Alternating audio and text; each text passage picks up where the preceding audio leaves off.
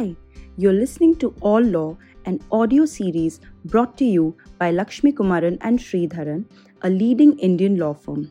At the firm, we are proud to combine the knowledge of law with extensive experience in industry and technology in order to design practical legal solutions for our clients.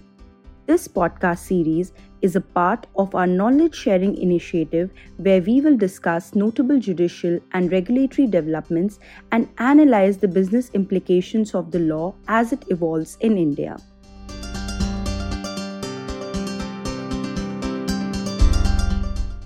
This podcast focuses on opening market access in government procurement through India-UAE Free Trade Agreement. In March 2022, India and UAE entered into a free trade agreement. This agreement is known as the Comprehensive Economic Partnership Agreement or CEPA. Among different aspects of trade and investment that were negotiated and incorporated under this agreement, the chapter on government procurement stands out. Under the WTO treaty regime, trade in government procurement markets is governed through the Agreement on Government Procurement or GPA. GPA is a plurilateral agreement, which means that all WTO members are not parties to it. Presently, it has 48 members and 11 observers. In 2010, India also decided to become an observer member of the GPA. However, as of now, India has no plans on entering the GPA. Before the India-UAE CEPA, India has entered into several other FTAs with ASEAN countries, Japan, Mauritius, Malaysia, Singapore, and Sri Lanka. In all these agreements, India never took any specific obligation to open its government procurement market for foreign producers and service providers. For the first time under CEPA, India has entered a market access arrangement with any country.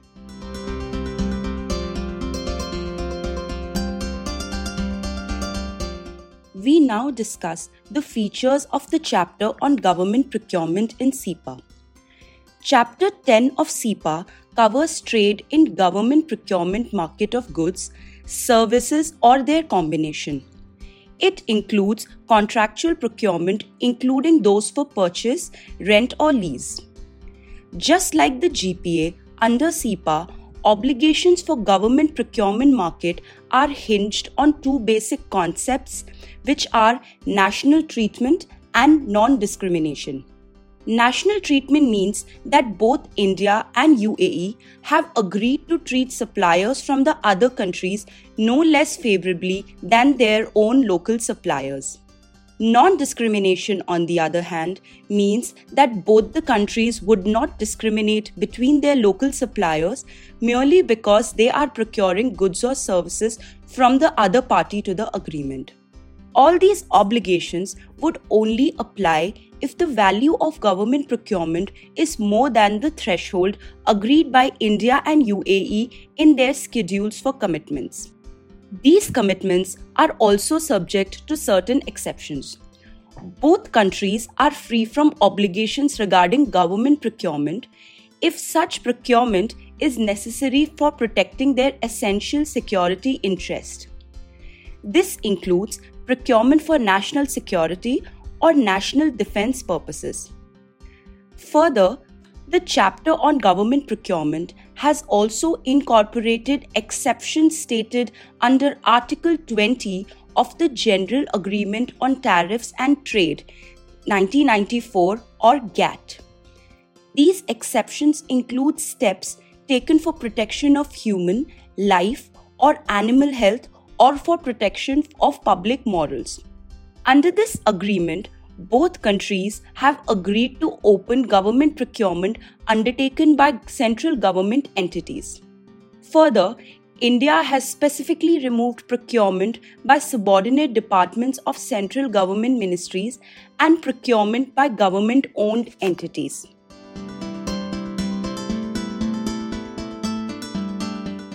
Now we talk about the benefits of inclusion of a government procurement chapter in SEPA.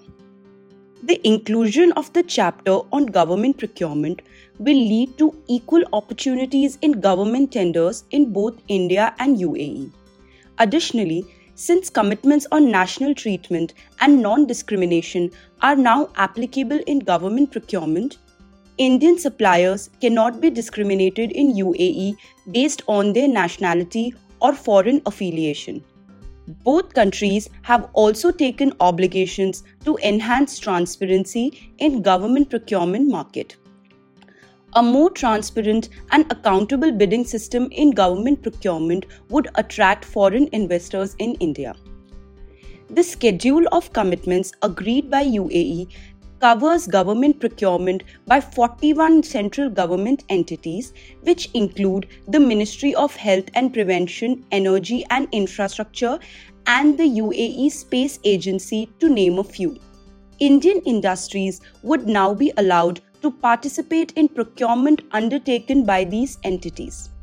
It is estimated that the size of government procurement in UAE is around $6.8 billion at federal level. This would open doors for Indian suppliers in several sectors like pharmaceuticals, medical facilities and services, and infrastructure. India, in its schedule of commitments, has also opened government procurement for UAE suppliers in 34 central government entities, including Ministry of Economic Affairs, New and Renewable Energy, Power, etc., but has excluded subordinate entities to central government ministries and government-owned companies. Procurement related to healthcare sector and agricultural products have also been excluded. This agreement has not only opened new opportunities for the Indian industries in the UAE, but has also increased the competition in government procurement in India.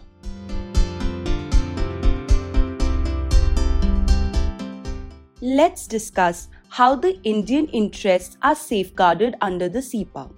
While opening its government procurement market, India has also been cautious of protecting the interests of its domestic producers and suppliers, especially the MSMEs. India has set a high threshold for opening its government procurement market. India's commitment vis-à-vis government procurement are only limited to cases where procurement value of goods, services or construction services is more than 200 crore rupees. On the other hand, UAE has retained the threshold at much lower level, and its commitments would cover all government procurement above 1.6 crore rupees for goods and services and 60 crore rupees for construction services. This shows the MSME sector in India is safeguarded from the big UAE players, as they won't be able to participate in contracts where procurement value is less than 200 crores. The Indian schedule also makes it clear that procurements under Public Procurement Preference to Make in India Order 2017 will not be covered under the SEPA.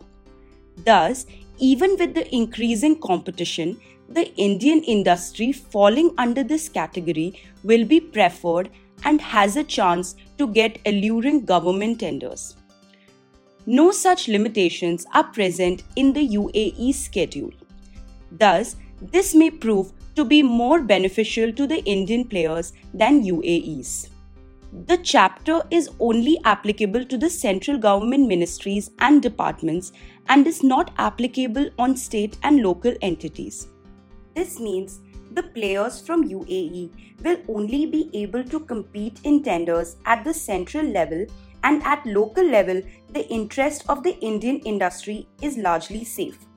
India is not a party to the GPA, but with the beginning of incorporation of government procurement chapters in its FTAs, India has now opened a gateway to ignore the plurilateral commitments in the WTO agreement and has shifted its focus towards specific commitments. This allows India to take a more targeted approach on what sectors it wants to open on non-discriminatory basis and to whom they can open these sectors. Through negotiations, the participating countries can also tweak their own commitments and decide their own level of commitments.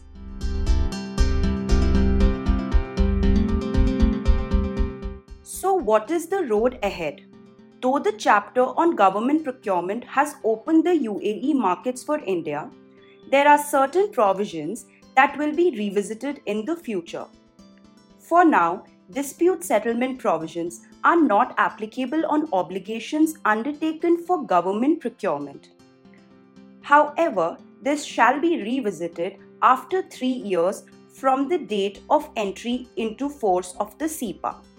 We must also keep in mind that since India has incorporated government procurement in this FTA, future FTA negotiations will also be impacted. Other countries such as the UK and customs unions such as the EU shall also be keen on incorporating government procurement in their FTAs with India. Countries with whom India already has an FTA may also demand access to government procurement market in the near future.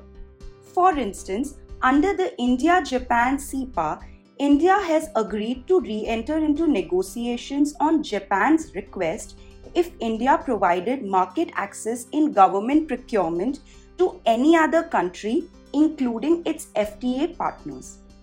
In negotiations with larger trading partners such as the EU, it is essential for India to carefully carve out the obligations under the government procurement chapters, as impacts of the same shall be bigger than the CEPA with UAE.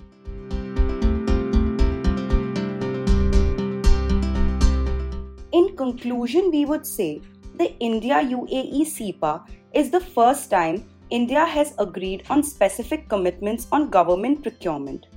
Though this has opened both Indian and UAE markets, the extent to which they have opened would become clear in the near future. Both the countries have safeguarded their interests, be it the exclusion of construction projects or pharmaceuticals.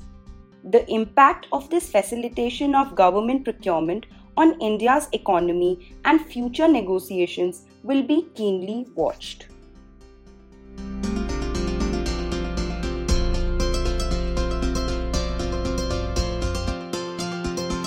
Thank you for taking the time for listening to this series. We would love to hear your feedback, comments, and questions about the episode. You can write to us at podcast@lakshmisree.com to know more. You can even suggest topics for future episodes you'd like to hear more about. Do check out our website www.lakshmisree.com, which has been linked in the episode description below, to keep abreast with relevant legal updates. We hope you'll join us next week.